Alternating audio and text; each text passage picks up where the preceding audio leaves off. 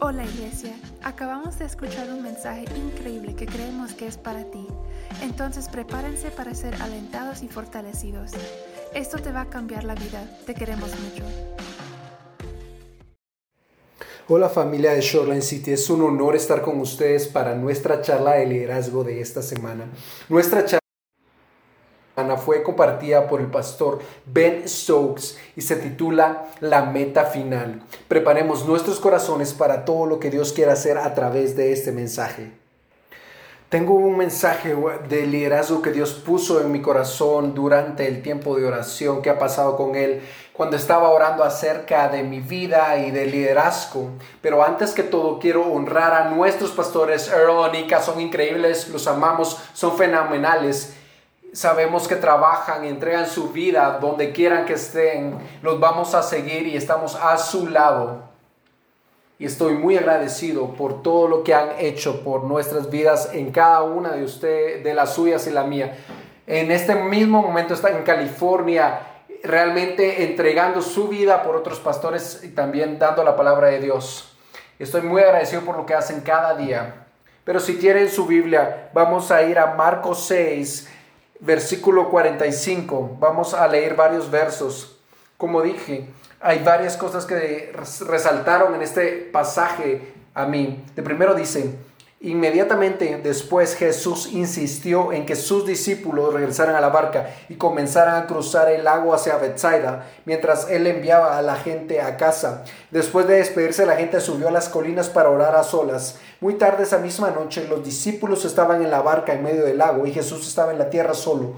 Jesús vio a que ellos se encontraban en serios problemas, pues remaban con mucha fuerza y luchaban contra el viento y las olas. A eso de las 3 de la madrugada, Jesús se acercó a ellos caminando sobre el agua. Su intención era pasarlos de largo, pero cuando los discípulos lo vieron caminar sobre el agua, gritaron de terror, pues pensaron que era un fantasma. Todos quedaron aterrados al verlo, pero Jesús les dijo: no tengan miedo, dijo, tengan ánimo, yo estoy aquí.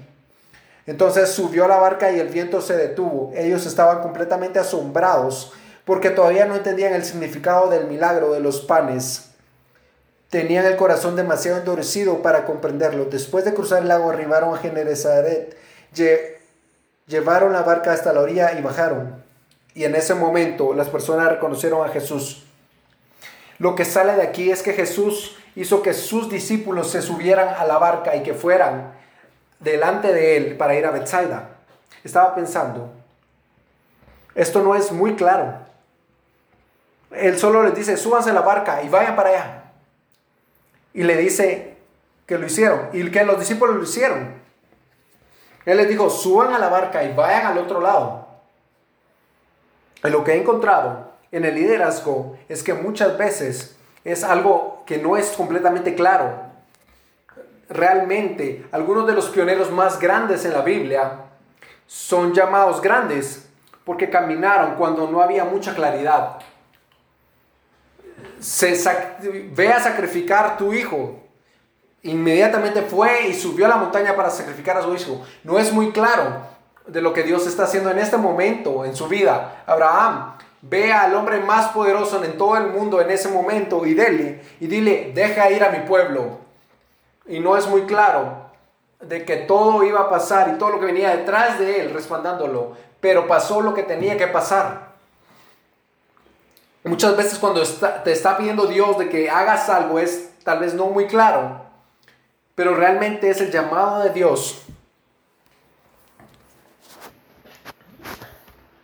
Muchas veces en el trabajo nos toca que alguien nos dé un documento, nuestro jefe, nuestro gerente nos diga: aquí está, sin explicarnos qué hacer con él, cuáles son las instrucciones. Nos piden que hagamos algo sin claridad, pero sabemos que debe ocurrir y que lo vamos a hacer. Yo no sé qué hacer con esto.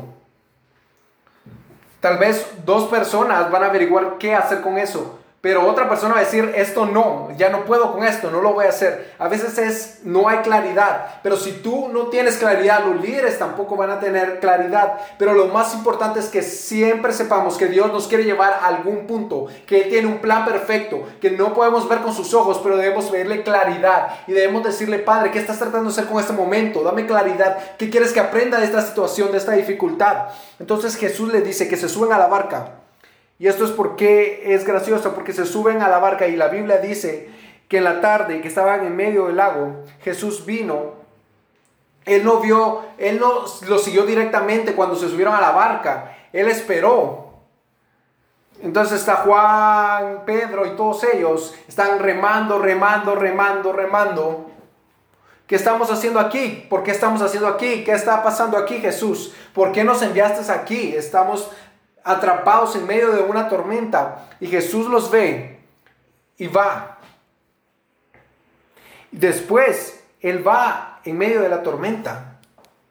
Jesús, cuando los vio sus cuerpos moviéndose.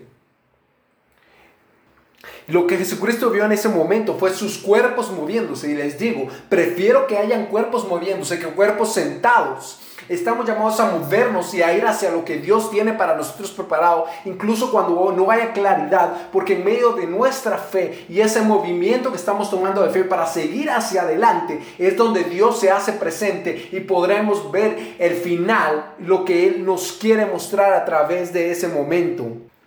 Y a veces tal vez no podremos ver el final de nuestra historia, del capítulo de Dios en nuestra vida, pero Él tiene una meta y un propósito especial. Él tiene una meta, pero esa no es la meta final. Nuestra meta no es la meta de Dios. Los discípulos estaban pensando, tengo que llegar a la costa. Y Dios estaba pensando, Jesucristo, hay algo todavía en tu corazón. Hay algo que quiero hacer aquí en tu corazón. Y los discípulos solo querían remar para llegar a la orilla. Solo debo llegar ahí. Sigo remando. No sé hacia dónde estoy yendo, pero sigo remando. Pero si permitimos de que Dios haga lo que está tratando de hacer, porque hay algo en nuestros corazones. Si estás pensando que solo estás sentado en una posición de liderazgo o sirviendo y estás dando vueltas en círculo y solo quiero saltar esta etapa del servidor para saltar al escenario, no necesitas estar en el escenario si todavía tienes algo en tu corazón que no has resolvido. Porque debes bajar del escenario si todavía tienes algo en tu corazón, porque no queremos afectar a las demás personas y la presencia de Dios que trabaja en tu corazón para poder después servir a otros. Porque debemos entregarlos y rendirnos a Él y reconocerle que Dios siempre quiere hacer algo y reconocer que nuestra meta siempre será su meta y que nuestra meta no es nuestro retiro, sino realmente servirle a Él con nuestras manos, nuestros pies y nuestro corazón. Y que no importe nada más que su presencia y servirle a Él.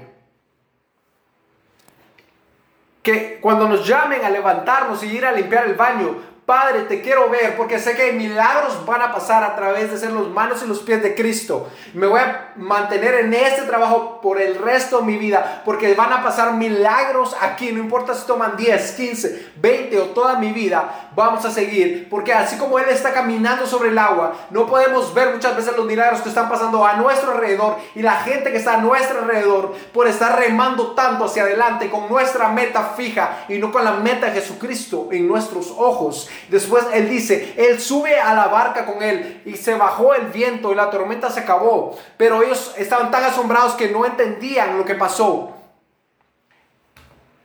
Estuvieron en una tormenta por mucho tiempo.